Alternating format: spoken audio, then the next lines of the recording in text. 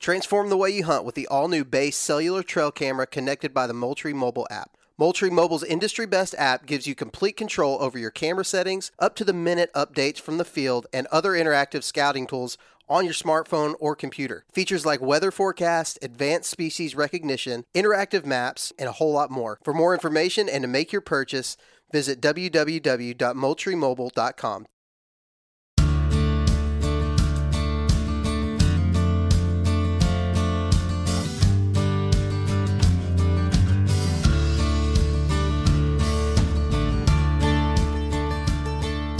Thanks again for tuning in to another episode of the Pennsylvania Woodsman Podcast. I'm your host, Mitchell Shirk, and I am very appreciative that you guys continue to support our channel. And if you haven't already, do me a favor, wherever you're listening to your podcast, whether that's on Spotify, Google, iTunes, give us a review, give us a 5-star review. And by all means, guys, send us comments, send us personal messages on Instagram or Facebook.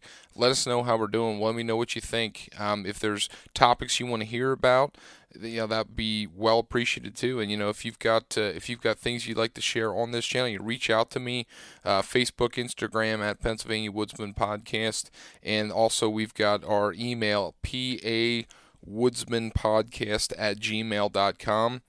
All that stuff it's great info for me. It's a great way to just gauge what everybody's feeling when they're listening to our show. But again, I'm just real appreciative. And on this week's episode, we are going to finish up our conversation with Corey Golvis. And if you remember back in the beginning in part one, if you tuned in, if you did not tune in, I really suggest going back and listening, because we talked a lot about the evolution that Corey went through of becoming a deer hunter. Corey kind of really fell in love with whitetail hunting a little bit later in high school time frame. He was around hunting, he was around the great outdoors, but really took interest in whitetails and big woods whitetails here in northern Pennsylvania around that time frame, and he's been growing in progression ever since. Talks a little bit about his shed hunting experience and how he has just became infatuated with that, and his bow hunting experience and transitioning to recurve. We started talking a little bit about whitetail hunting strategy and the successes that he has found throughout that time frame, and we're going to pick back up in that portion of the conversation. And then after that, to follow up, we are going to get into a little bit more detail about his recurve shooting. And if you've never shot recurve traditional archery, first of all, it's a whole new world. You're talking about really fine-tuning your mistakes in your shooting and shooting form, and I've tried it, and that's about as much as I can say as I've tried it. And hats off to people like Corey who have the patience and take the time to master shooting without sights and shooting without all the wonderful things that come with a compound. And a lot of the things you face in archery, whether that's compound or recurve, I'm thinking along the lines of target panic and just good shot execution. They both occur, but it's just completely amplified in that. And that's something Corey has experienced as a recurve shooter. And he goes into some details about things that if you're not a recurve shooter, it might sound a little bit foreign to you. And we try to break that down and relate it to shooting on any level, whether that is, an experienced compound shooter, a beginning compound shooter, or a beginning recurve and longbow shooter. And it's just a great thing, and it's easy to relate for me when I'm comparing it to my bow hunting experience and my shooting experience and preparing for the upcoming archery season. So, I hope you really enjoy this part of the episode, of part 2 of Corey. I had a great time talking with Corey. People like him are why they're people that are fun and interesting to listen to because they have a lot of knowledge. Corey's an extremely humble guy, and he just loves to be out in the great outdoors, be out in creation, and enjoying the woods, enjoying the big woods of Pennsylvania, which is something to cherish.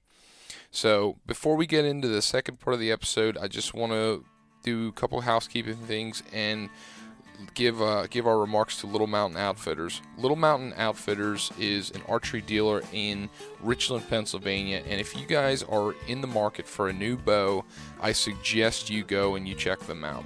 They're dealers for Prime, Bear, PSE, and a couple more, Matthews. Crossbows, accessories. I just got a couple of arrows cut and set up and lined up ready to go for me this fall. But not only that, you've got all the things you're going to need for archery, as well as some saddle hunting gear and mobile hunting gear for you to test out. Get your hands on it, feel it, touch it. Talk to those guys who are well experienced in that area. They're also dealer for Rambo motorbikes. Check those out. It's a fantastic site. And the last thing is we're wrapping up. We're getting closer and closer to fall food plot planting season. We'll probably have a couple episodes coming up here, but they're dealers for Real World Wildlife Seed, and it's a great resource for all things to get prepared for the fall. So check them out on Facebook at littlemountaiноutfitters.com. And if you need to get tuned up and ready to go, I really suggest reaching out to Devon and Terry. They're excellent bowsmiths with excellent customer service. So be sure to check them out. And with that, let's get started with this episode. And with that knowledge you have of being able to spend time off season and in season, there's got to be a way that you kind of decipher when you pick a chunk of timber. I mean, let's just say there's a chunk of national forest land that we're going to pick out. Let's say it's 25,000 acres, which is that's a small tract compared to some of the national forest or state forest tracts that are in Pennsylvania. That's a lot of ground for somebody to cover. So, I mean, I'm kind of curious, when you how does somebody like yourself break down such a chunk of land mass and say, look, I'm going to cross these sections out for these reasons? And that might be because, well, I do find that whatever feature you see, maybe it's a ridge, or maybe it is a funnel on a map, or maybe it's boots on the ground, you find that natural funnel. Is there a way that you kind of cross ground off, because I feel like finding where you don't want to hunt is just as important as finding where you do want to hunt. Absolutely. Yeah, absolutely. Yes. So, Pennsylvania is extremely, it's diverse in habitat, right?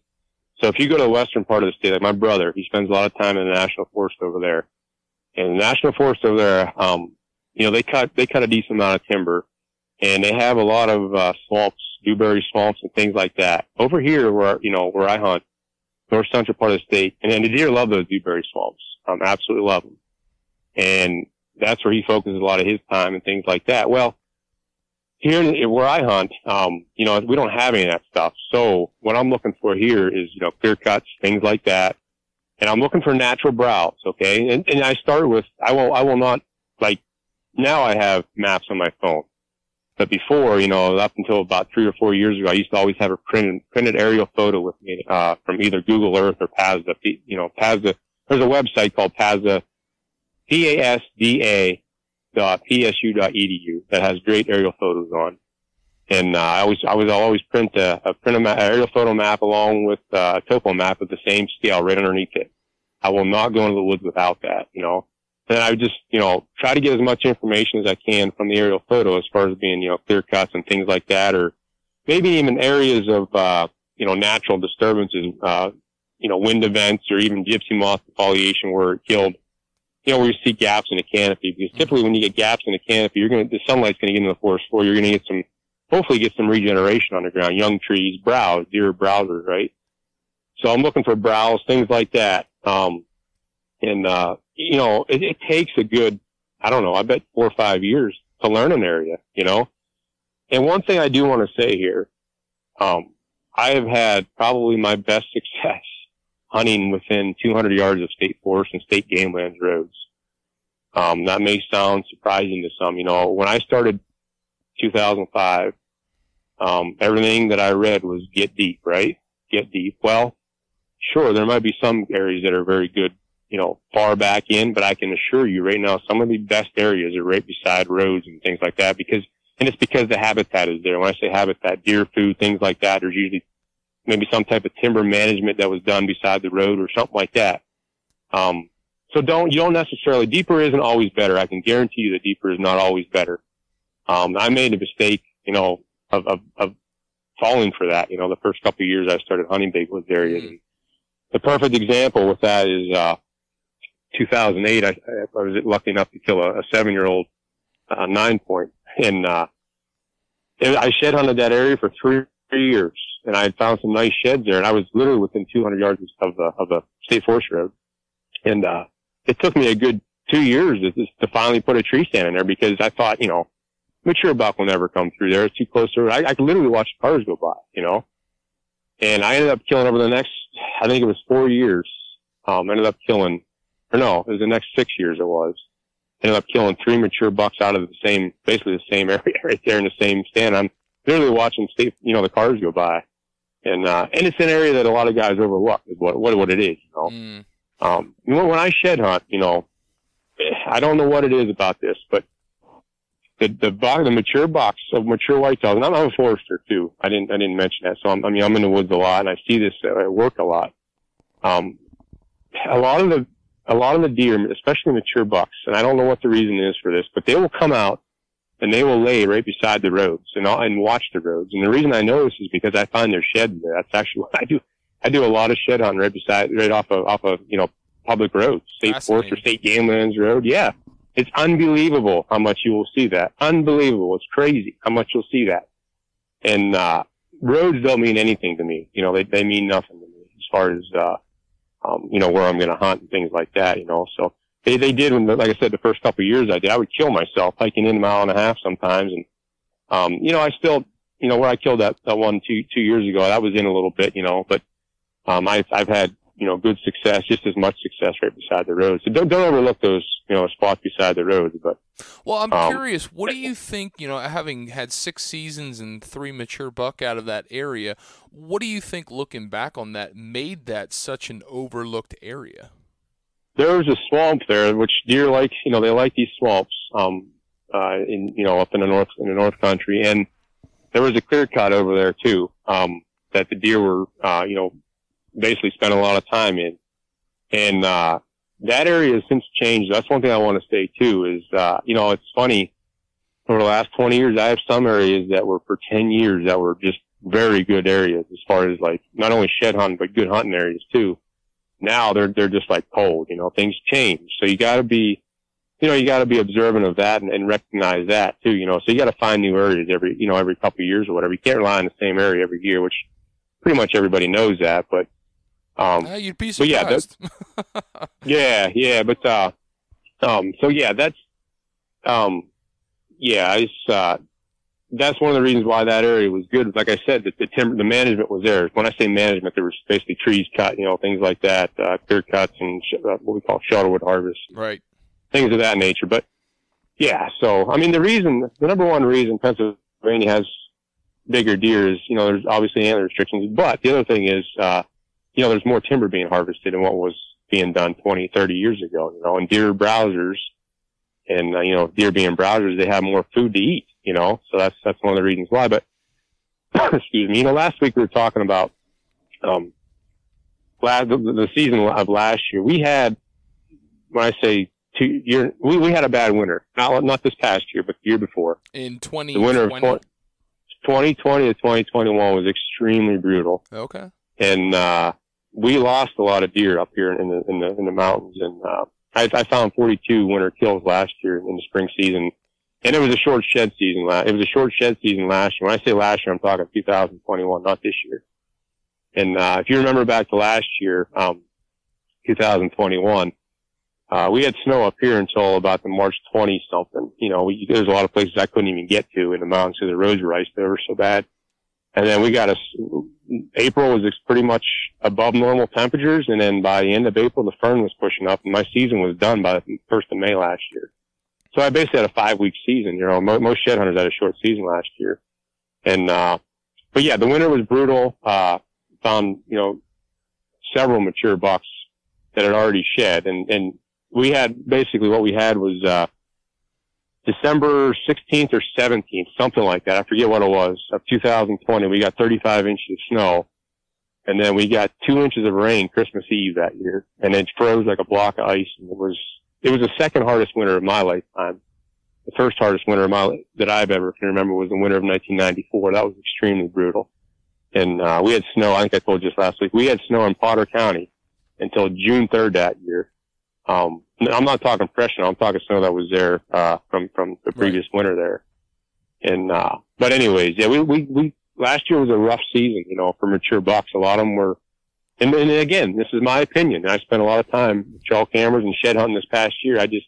My shed count was down this year, especially with the size of some of the sheds that I found, and even last year going back and running trail cameras, I just was not getting the bucks. And if you look at the buck polls, local buck polls for Potter County, Tioga County, there was, you'll see it. There wasn't there was still nice bucks around, but not the numbers that we had previous years. And a lot of it, in my opinion, was attributed to that winter that we had. So what I'm getting at is the mountain deer are faced with a lot of obstacles in their lifetime, and when the winter time is one of them for sure. That brings down a lot of, in my opinion, a lot of old bucks. You get a bad winter. That's hard on them.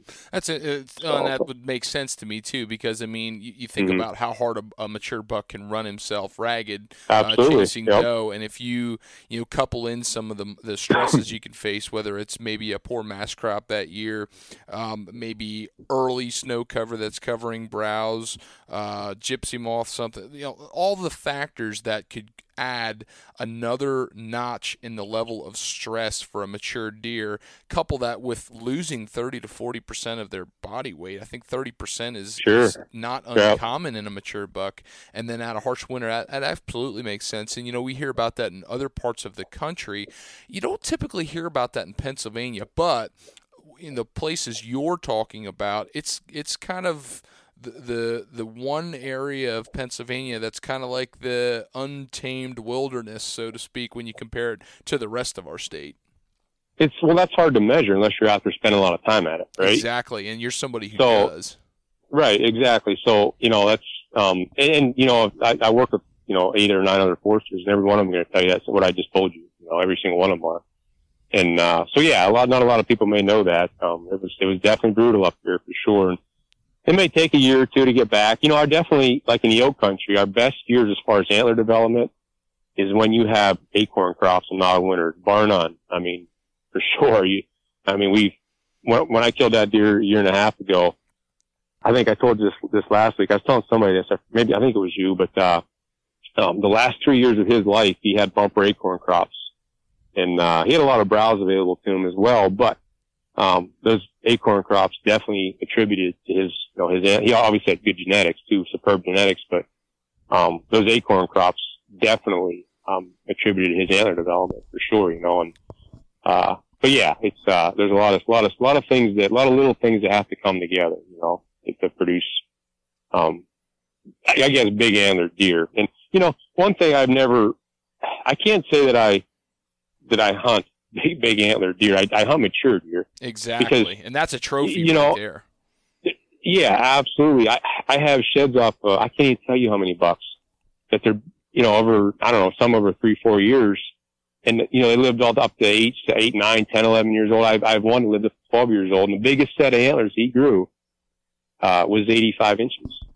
And, if you were here, I could show you this. It's the same exact deer from, I think I had 4 or 5 years of sheds from him over like an 8-year period. He lived up to 12 years old. What I guess to be 12 years old, but yeah, he grossed 85 inches, and a lot of people, in a lot of people's minds, that may not be a trophy, but boy, I tell you what, that's a heck of a trophy, regardless of what he has on his head, so. Antlers are something for me. This is the way I view antlers, and I've talked about this when it comes to my personal goals. You shared some of yours, and my personal goals are to harvest a deer that I believe is 4.5 years or older, and I would like to do it with my bow.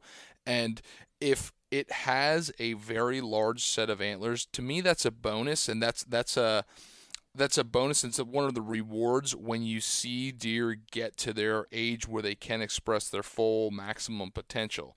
However, not all deer are created equal, and I would personally rather harvest a deer of a caliber like you just described, that's somewhere in that 5.5+ year old range, whatever that may be, and might only gross 100 to 120 inches or 85 inches like this deer you just described. I mean, that's a trophy because I don't think the widths of that deer that has 85 inches on his head is any less than the deer of the same age that has 150 inches of bone on his head. Now, of course, if both are standing in front of you, I don't know a single hunter that would shoot a 150-inch deer. But what I'm saying is when you go through a season like you're describing of seeing, what would you say, 10 deer in a season or something like that until you harvest something like that.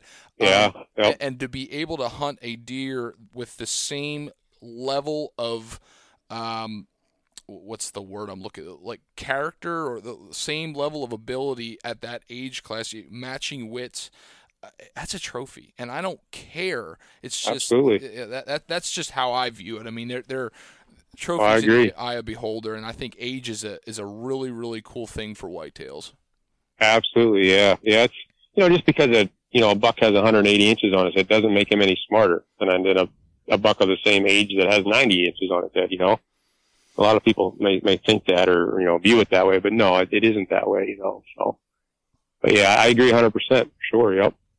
Corey, I mean, this has been fantastic. I could probably pick your brain for another hour, and we didn't even get to talk about some of the things in your recurve hunting journey, which I really wanted to get into. I do what I always do, and I get infatuated when people start to just unload what they think about the whitetails and the big woods, and I appreciate you talking about all those things and your experiences and all your findings throughout the year. And maybe it comes that maybe we do this again sometime and talk a little bit more in depth about your recurve hunting and the journey and helping other people's take up a new challenge with a stick bow like you have. Sure, yeah, it has enriched my life. It's changed my life, and it's just so much fun. It's added such a new it's year-round enjoyment of shooting the bow, right? But yeah, we could definitely do that sometime, Mitchell. That would be great. We could, there's a lot there. I struggled with, target panic, the dreaded target panic, right? And I still struggle with that. Everybody does, and I had it when I shot a compound, but I didn't know what it was. And it didn't really matter much back then because I could still shoot accurately with it. Well, when I got it with a recurve, I would miss by 2 feet, right? Wow. So. And it's that much more, I guess noticeable with a recurve. But I found ways around it, and Joel Turner has helped me a lot. I'm sure there's a lot of people. I know you said you've heard of Joel Turner, and that is his way of shooting has helped me. And I shoot with a trigger now, actually. And what I mean by that is let me back up a little bit. We could talk a little bit about this. It's kind of interesting stuff. And in my mind, it's interesting anyway that, and I don't know if there's many, hopefully, some traditional archers are listening to this that, maybe they'll gain something from it. But in 2016, I ordered a new bow. 2015, actually, I ordered my first custom longbow, actually. And I got it like 8 months later. And, I got it in April of that year, and I shot the heck out of it. I love the bow, shot every day, there were some days I would shoot hundreds of arrows. And, I shot without a trigger. And what I mean by a trigger is, a clicker of things like, if anybody's ever watched an Olympic shooter shoot, they're 70-inch, full metal, decked out recurve, they're all shooting clickers. The Olympic archers are shooting clickers. And a clicker is basically just a piece of spring-mounted steel that's hooked to their arrow, the end of their arrow. When they expand, that piece of steel, hangs over their arrow. When they pull that arrow behind that spring-mounted steel, it clicks. And that click is their cue to shoot. Well, I can do that. I shoot with a clicker on my traditional bow as well. It's a limb-mounted clicker. It's a piece of string that connects from my bowstring to the limb of my bow. And there's a piece of, a spring-mounted, steel there. That when you pull on that, it clicks. And that's my cue. That's my trigger to shoot. Well, I shot without a trigger for a long time. And in July of 2016, I film myself shooting that new custom bow I had. And when I come in, I filmed a couple minutes of me shooting. And I come in my house and I put the SD card in my computer. And I watched myself shoot, and I about fell out of my seat at what I saw. I could not believe it. I was dropping the target. I was basically a drive-by shooter. And I would come down, my arrow would sit right on the top. I'm a gap shooter, so I look at the arrow when I shoot. And, I would put the arrow on the top of the back of the deer, and in order to get it there, I would have to drop down to where I wanted the arrow to be. Like, if I wanted to be behind the shoulder, I'd have to drop down, and it's called drive-by shooting. And, I saw that on the computer, and I couldn't believe I was doing it. I didn't even know I was even doing it. I called my dad that night, and I says, I can't believe my shot. I said, I'm a drive-by shooter. I didn't know I was even doing it. And my dad says, you've been doing it, the last 6 months. He said, I just didn't want to tell you because you'd get worse, So that was July. And, this is just some of the struggles and the fun of shooting a recurve, getting past all this stuff. So that July, that was July in archery season. I obviously love deer hunting. I live for that, and I can remember the fall of 2016, and I shot like that for the next couple of months. And the fall of 2016 came, and I can remember walking in the deer woods in prime time during the rut and thinking to myself, please, I don't want to see a deer today because I can't hit them. There's no way I can hit them. I target panic so bad. Wow. And I didn't know what to do. And you talk about a sick feeling. I ruined the season, and I didn't know what to do. And, that season ended, and I didn't kill a deer that year. I don't think I even had an opportunity at a mature buck that year. And, I did the best thing that I've ever done. I bought a Target recurve and a 70-inch bow, and I put a clicker on it. And for the next 3 months, I transformed my shot, and I shot some indoor competition, and, that clicker really helped me out a lot. And a lot of people talk negative about clickers. I can tell you right now, putting a clicker on a bow is an extremely difficult, that shot is an extremely it's a physical shot. It ain't easy. You don't put a clicker on your bow and become a world champion overnight. I can guarantee that. It's a very, very, very demanding style of shooting. But anyways, that was the best thing I ever did because it taught me a lot of things. It taught me number one, the main thing it taught me is how to pull through a shot. In order to, for me and for most guys, you have to pull through that shot. In other words, you have to get off the string. You're obviously shooting with your fingers. And getting off a string can be difficult sometimes, it's getting a clean release. And that clicker taught me how to do that. And that was tens of thousands of shots. And that following year, I ended up started shooting competition, and I ended up winning a world championship that year, an IBO championship. And so what the only reason I say that is just to show that the year before I had extreme target panic, and I was able to work around it. And, since then I do other things now. The way I shoot now is, so competitioners, I'm a competitive shooter. There's certain classes that we shoot that we're not allowed to shoot a clicker, right? Right. And there's other ways around that. And Joel Turner has made some of this stuff kind of popular, he talks about grip sears and tab sears and internal triggers and things like that. And, I've shot a tab, it's called a tab sear. So, traditional archers, we shoot a tab. You can either shoot a glove or a tab, and I prefer a tab, right? And a tab sear is basically, it's a shot where I come back to full draw, I get my sight picture, get my aim, and I put my fingernail right on the back of the tab, and I start pressing against the back of that tab. When that pops, that's my cue to shoot. That's the trigger to shoot. And basically what that does, that style of shooting, it gets rid of your pre-ignition movements into your shot, And, this style of shooting, though, takes an extremely massive amount of determination, because when you get back to full draw and you get your sight picture and you start, pressing on that sear on your fingernail, whatever it is, your mind wants to let that sight picture looks beautiful, looks gorgeous, right? And you're like, man, you just want to let go of that string, but you cannot do that. You have to continue to work through that sear. Another thing I'm doing now is, it's called an internal trigger. I actually breathe air in. And I've been this is the first year that I've kind of been doing it, taking to competitions, and I'm having really good results with it. Where I come back to anchor, and I just start breathing air in. If you ever see like a fox going across the field and you squeal like a rabbit to a fox, That's all I'm doing. I'm just kind of sucking air in or breathing air in or whatever. And when that air breaks as I breathe in, that's what triggers my shot. And the beautiful thing about it is there's no input into the shot.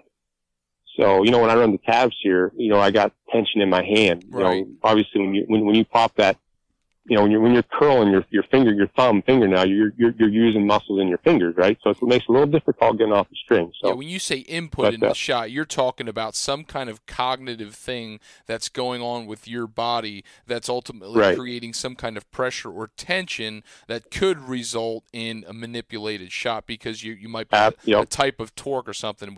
With this style, if I'm understanding you right, it's there's no your shot execution in your bow arm, your back tension, your release hand, all of that stays constant without any added tension. Is that correct? That's exactly right. There's no so when you're taking your fingernail and pop off your tab, that's not an archery shot, right? That's nothing that's archery related. That's not an archery movement.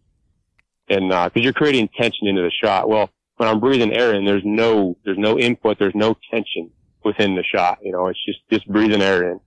And it works really well. It's taken tens of thousands of arrows for me to do it and to kind of trust it and accept it and get used to it, like anything else. But, it's one thing that's been working really good for me now. And, I do think that Joel Turner actually, I think it was about 2 years ago, started talking about it. And I know there's a couple other guys that do it too, but I think it's going to, in the next couple of years, I do believe that'll get more popular when guys, traditional archers, will start using it more, It definitely works. I know there's a couple, there's more guys that are using it.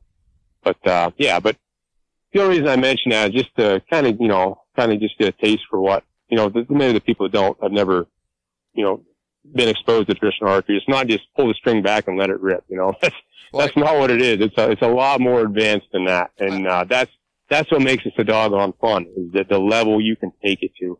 And it's so stinking challenging. It is so challenging to be accurate with them. And the other thing is too, it's just so much fun to watch you get to see the arrow fly. Mm-hmm. That's what's so cool about it. That's what's so much fun. You get to see that arrow go. And, but anyways, so.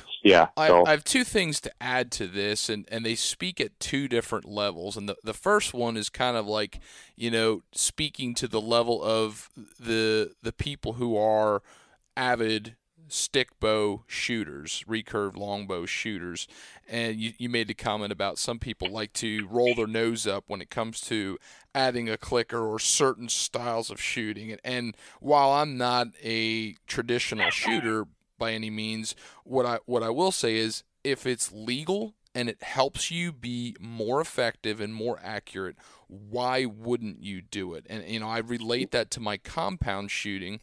I experienced target panic just the same, and it took me a really, really long time to break that mental blockade.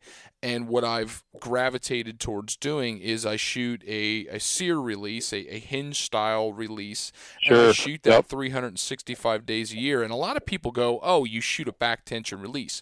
Well, I shoot a back tension shot no matter what release is attached to the string. Back tension is a style of shooting.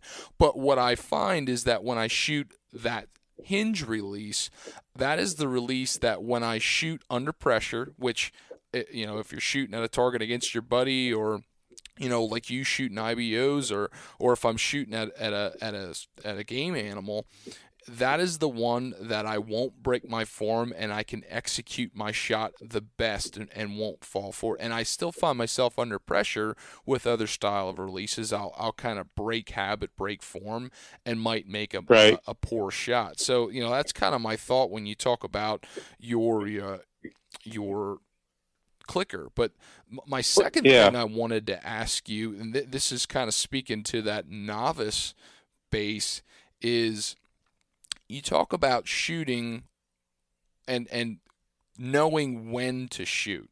And that is so foreign to me, because shooting a back tension style in compound, I'm trying to do everything I possibly can to not know when the shot goes off. I have an idea of maybe a certain time gap window that I know it's going to go off then, but when it goes off, it surprises me. And like you can't do that with a stick bow, but I'm in my mind Yeah. somebody who's overcome target panic. How do you go through and beat target panic, but you still have to know when your shot goes off?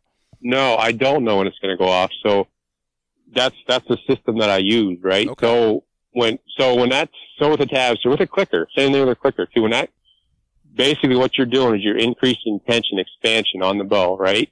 You're pulling through. You're pulling. All of a sudden that clicker clicks. That's your cue to shoot. You have no idea when that is going to go. Okay. Okay. Same thing with a tab sear or a grip sear. Grip sear is basically when it's when you wrap your bow hand fingernail basically around the front of the riser and you roll it. Basically, you pop your fingernail off the riser. That's a grip sear. I cannot shoot a grip sear because I've tried. I don't even know a lot, and I cannot shoot a grip sear. I torque the bow. Does not work for me. I move on. I try to find something else. Right. That's where the tab sear comes in. So the tab sear, what you're doing with the tab sear is you're basically popping your fingernail off.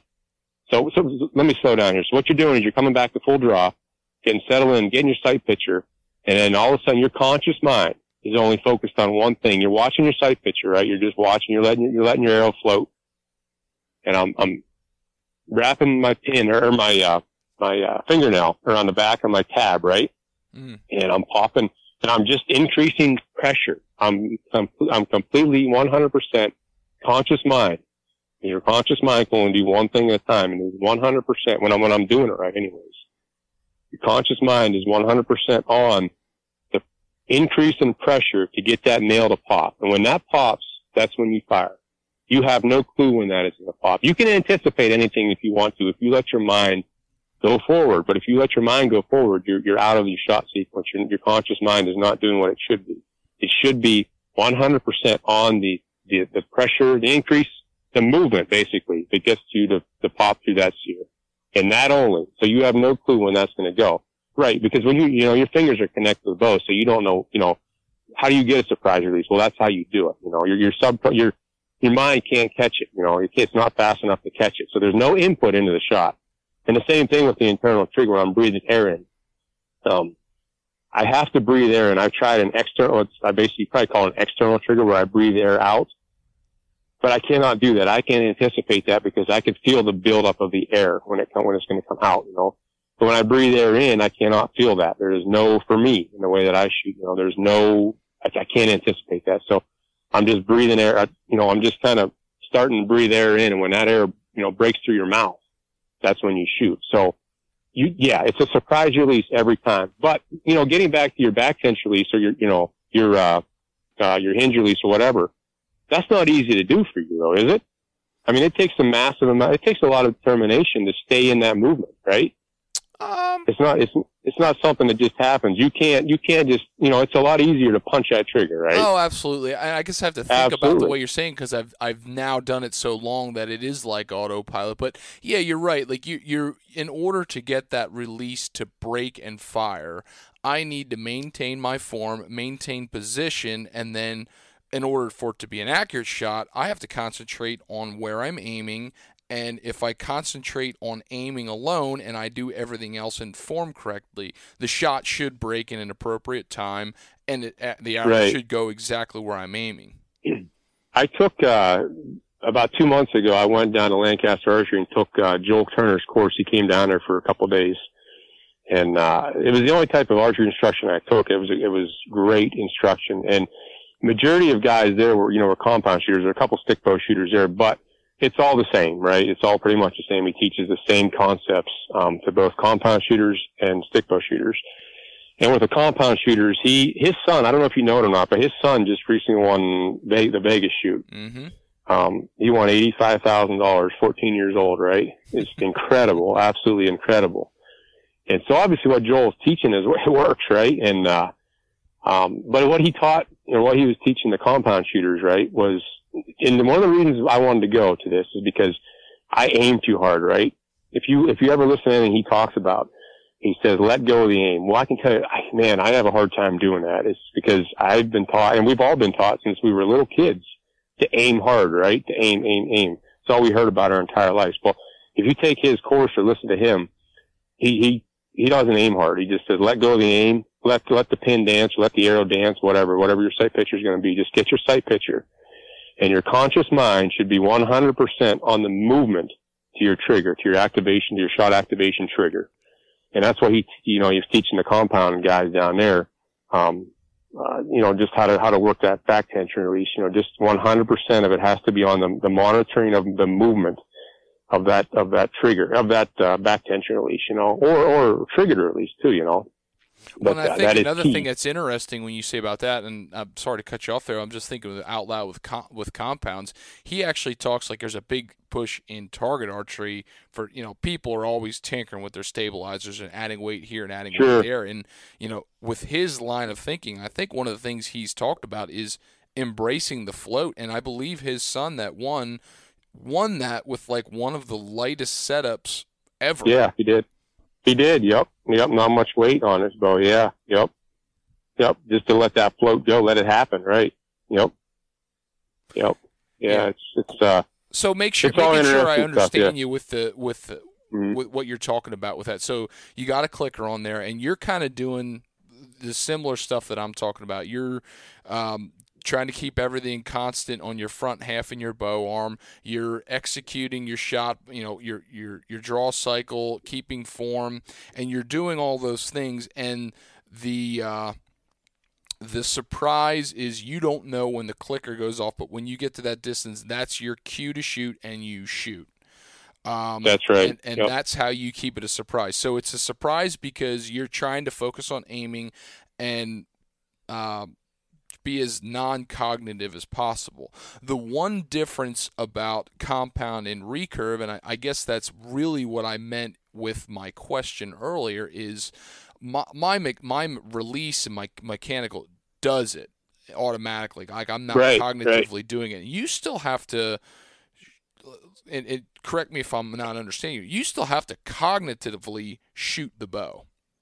You do. Yep. Your fingers, basically what happens is, how it works is your fingers go dead basically, and the string pulls through your fingers, and your mind can't catch it fast enough. When that sear pops, your mind cannot catch it. So there's no pre-ignition move. Yeah, there's no pre-ignition movements into the shot because your mind is not fast enough to catch that. And but that's, like I said earlier, that style of shooting or this style of shooting, it takes it just doesn't happen on itself. It takes an extreme amount of determination by the shooter. You have to be determined. And, I feel that, I want to be as accurate as I possibly can, not only in competition, but when I go to the deer woods, and that's why I'll always hunt with a clicker. That's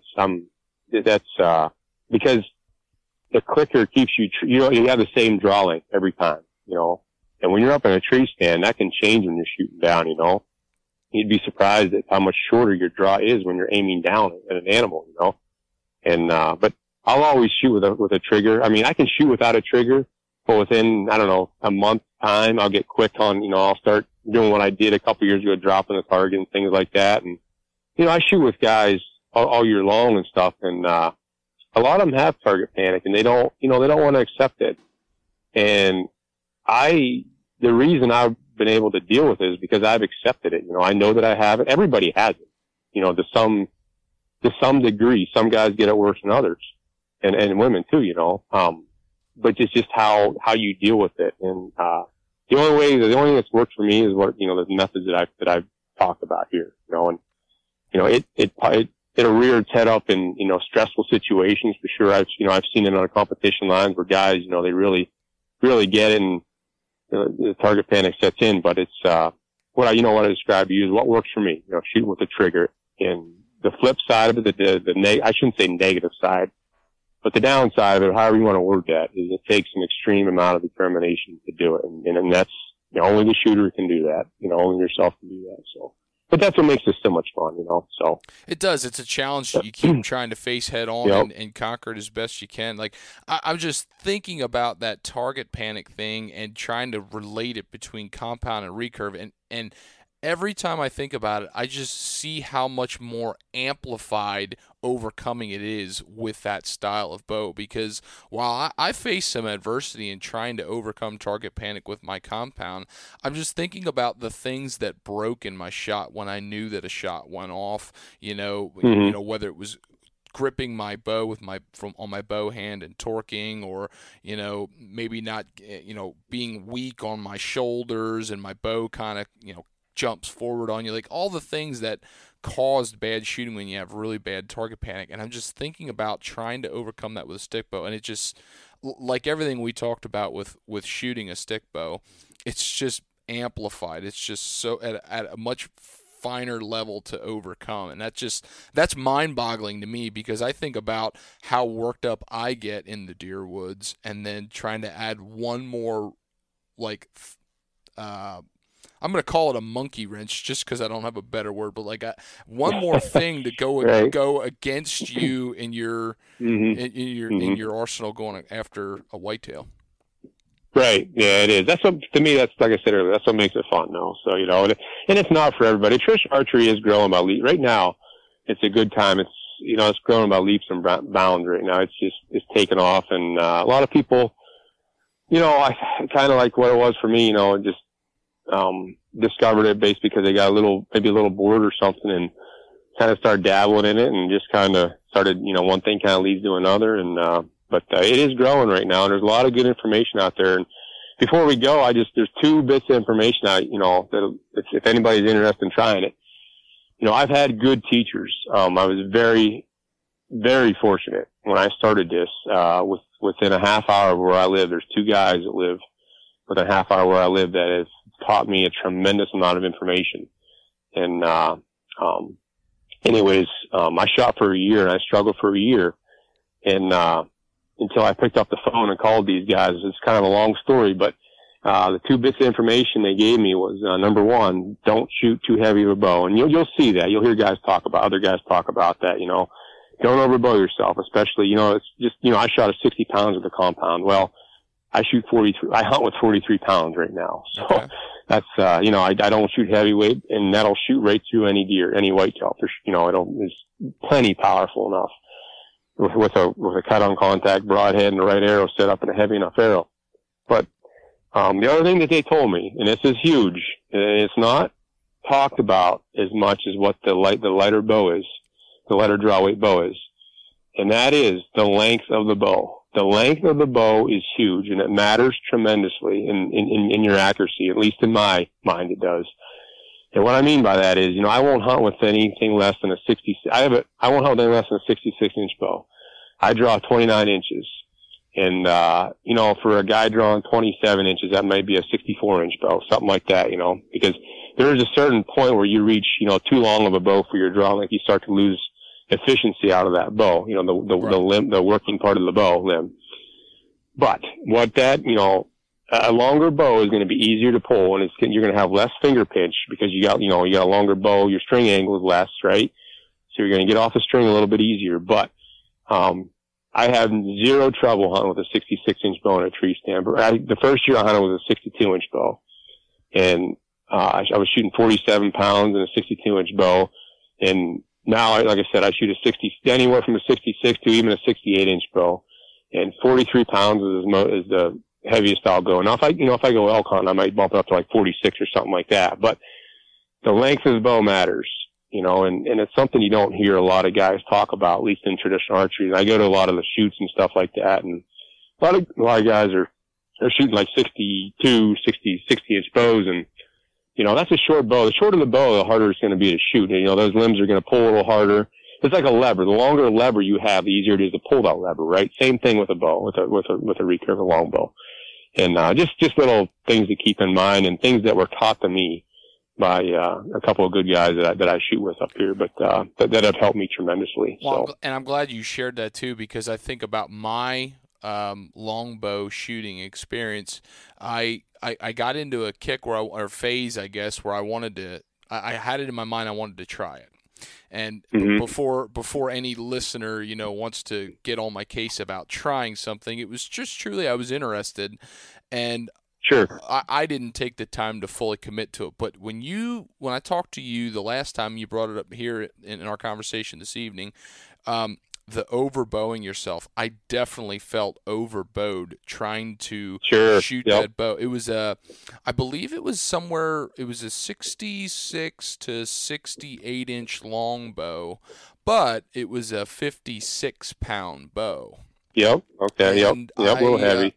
I shot for a while, and it was fun, but I think I lost confidence, or I lost the desire to really want to pursue any further of it, because I felt overbowed shooting, and I got tired, and I felt like I would break form, and it lost its fun for me, so to speak. Not only that, I had plenty of other things in my daily life that I just didn't make it a priority. But I think at some point in my life, there's a very good chance that I will want to go back and revert, and I want to try to go into a journey of pursuing a longbow or a recurve bow, just as you've talked about. And I think that's the big thing that I learned is when that happens, I need to get the right equipment from the get-go to have a good experience.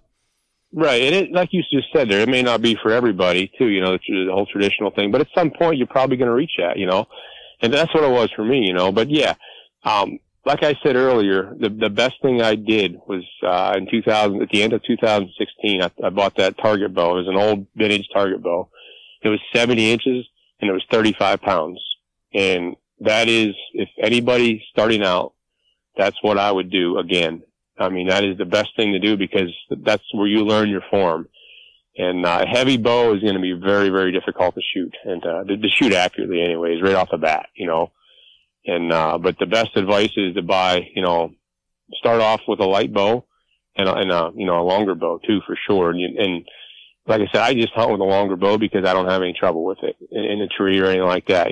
I've gotten used to it, and it lets me be a little bit more accurate, a little bit more forgiving on the shot. So, but yeah. So. I never understood that even in the compound world. Like, there's a big push in all the bows now. They're shorter, and it's a tree stand model and stuff like that. Like, I shoot a compound bow that's 36 inches axle to axle. I have absolutely zero problem whether I'm in a ground blind or a box blind or a tree stand or on the ground. Like, I have no problem shooting that bow. I'm thinking, and I've always thought the same thing too. Like, well, if it's such a problem, then how do people with traditional equipment do it?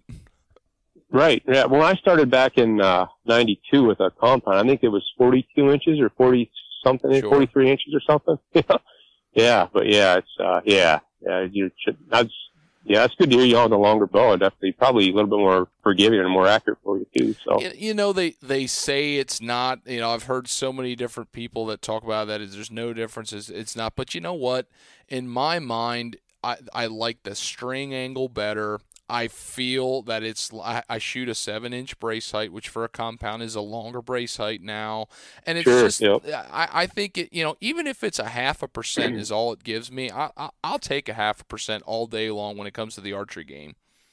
Sure. All right. Absolutely. Yep. But, Corey, do you have anything else that you'd really like to just share or reach out? Do you do anything beyond, like you've written some articles and stuff? Do you do anything social media? Like, is there anything do you post stuff? Are you not a person that posts stuff? Like, out of curiosity for people who are listening and might want to know more about you.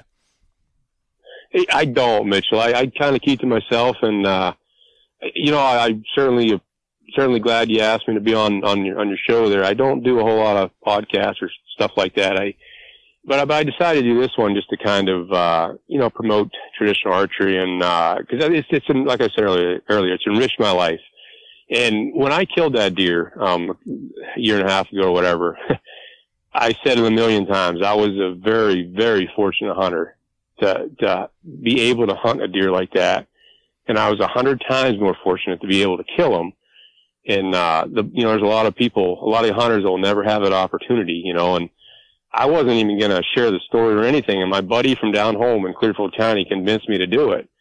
And I'm not much of a public person, but I decided to write an article on it, and just to kind of show, my love for traditional archery and how it's changed my life. But, hopefully somebody listening tonight, or today or whatever will, maybe at least try it. And like I said, it's not for everybody, but it is a lot of fun. It's extremely addicting, a lot of fun. So, and now I am curious, since we have kind of flirted around that conversation, and I know you've done some other episodes and you wrote articles about that, mega giant northern Pennsylvania hardwoods whitetail that you killed. But what I don't remember, what was the final score in that, and did you get that deer aged? I did, yeah. So he grossed just a little over 190 and netted 181, just under 182. I think he was 181 and 7/8. He netted, but yeah, he was. I did have him aged. He was 6.5, and wow. I had 2 sheds from him from the previous years, both left sides, and at 4.5, what surprised me, obviously he had good genetics, but at 4.5, he would have grossed in the 170s, based off the shed that I have. That shed scores 76 inches. Wow. And, it was funny because, after I killed that deer, well, after I had him scored, I should say, I had a couple people, cause he was he's number 2 in the state, for typical, Boone and Crockett score. And, I had people ask me, are you upset that he's not at the state record? Well, I kind of laughed the first time somebody asked me that because I thought they were joking, and never ever in my life did I ever figure I'd ever hunt as a state record deer, potential state record deer, ever, not where I hunt, never. I would never ever, and that thought never crossed my mind. And, luckily I was able to do that. And, I was never upset that it wasn't a state record. If anything, the opposite. I'm just grateful for the opportunity to, number one, like I said, just to hunt a deer like that. Number 2, to kill him. I'm the luckiest guy in the world to be able to do that, to have that opportunity, just extremely fortunate. But, that's about all I got, Mitchell, to share, as far as my advice and things like that. So, but yeah, I'm glad to share some stories, and it's good talking to you, and thanks again for having me on your show here. So I appreciate it, and hey, you have a good one. Hey, you too, Mitchell.